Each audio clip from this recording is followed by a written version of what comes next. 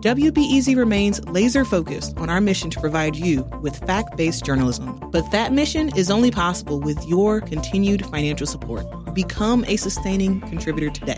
Give now at WBEZ.org/donate. Good morning. It's Wednesday. It's definitely snowing. I'm Justin Bull in for Aaron Allen, and this is The Rundown. 2 mass shootings in California in recent days are reverberating here in Illinois, Chicago, and nationwide. First, nationally. President Joe Biden yesterday called for a renewal of the federal assault weapons ban. Renewal. That's right. For a decade, 1994 to 2004, it was illegal nationwide to sell 19 specific military-style weapons. Mass shooting fatalities were dramatically less likely during that decade, according to a 2019 study by the New York University Grossman School of Medicine. California Senator Dianne Feinstein has now reintroduced similar legislation. She also wants to raise the federal purchasing age for guns to 21. As for Illinois, Governor J.B. Pritzker signed a statewide ban on assault weapons on January 10th. That's just over 2 weeks ago now. And in that short time, we've seen a flurry of lawsuits from gun rights activists who oppose it. One lawsuit led a downstate judge to halt enforcement of the ban for 800 or so plaintiffs. The same attorney who filed that lawsuit, former state attorney general candidate Tom DeVore, he filed another lawsuit this week for 1,000 more plaintiffs. We'll keep you updated on how that one goes. My colleague Mawa Iqbal spoke with UCLA law professor Adam Winkler. He said that a recent Supreme Court ruling might be hanging over Illinois' law and all of these lawsuits. It's definitely going to be a situation in which we're going to see a lot of gun litigation because gun rights advocates see that the ground is fertile for striking down gun laws. If you recall, the state of New York passed a law restricting where people can carry concealed firearms. But last June, the U.S. Supreme Court struck that down. And in Chicago, the Sun-Times is reporting that extra precautions are being taken by Chicago police and organizers of local Lunar New Year celebrations. The shooting in Monterey Park in California on Sunday took place during Lunar New Year celebrations. Chicago police didn't release many specifics, but organizers say they've spoken with the police. There will be increased presence of both uniformed and plainclothes officers, as well as private security for lunar parades in Uptown and Chinatown. Those are taking place on Sunday.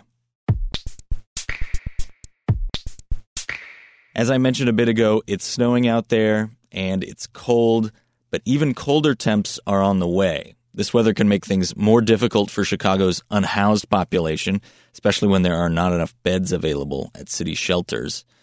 The executive director of the Chicago Housing Initiative, Don Washington, he made that point on WBEZ's daily talk show Reset yesterday. And the beds that they do have, there's not a public commitment to making those places safe, clean, and able to accommodate things like, if you have a 16-year-old son, you might not be able to stay in a certain homeless shelter.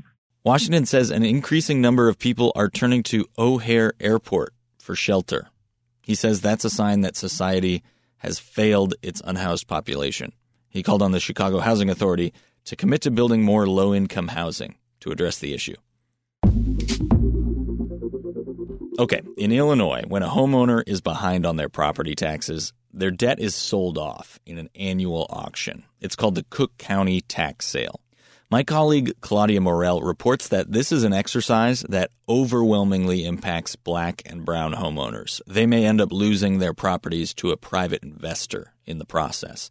She spoke with Sarah Bruni with Neighborhood Housing Services of Chicago. The tax sale was really robbing people of their assets. Bruni's organization is backing a proposal in Springfield that would give homeowners the option of a payment plan to avoid the sale. We need to provide people an opportunity to actually pay this debt in installments instead of simply putting their home up for auction to an investor.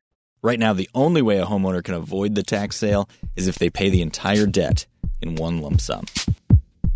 And now for a few quick hits. The Food and Drug Administration is considering a major shift in the nation's COVID-19 vaccine strategy. NPR reports the new approach would simplify vaccine guidance so that every fall people would get a new shot, updated to try to match whatever variant is dominant. The Metro, the concert venue in Wrigleyville, continues celebrating its 40th anniversary. And surprise, local emo pop punk band Fall Out Boy is showing up tonight. It's not quite my scene, but apparently they don't need me. The show sold out immediately. And for those public transit users out there, the approved 2023 budget for the CTA includes no fare hikes. And in the weather, I don't care when you're listening to this. If it's Wednesday, it's probably snowing. Mid to low 30s all day. Be careful on the roads out there. That snow is expected to let up tomorrow night, but it could snow Friday too. That's it for the rundown. On our afternoon show today, you'll hear from a man who's watched businesses and residents in the Southeast Asian community in Uptown get pushed out by the pandemic, housing costs, construction, and more. Those memories, if those places vanish, and a lot of places have closed, and those memories fade. We'll hear what Hack Tran is doing about it. That's today at 2 p.m. right here. I'm Justin Bull, and I'll see you then.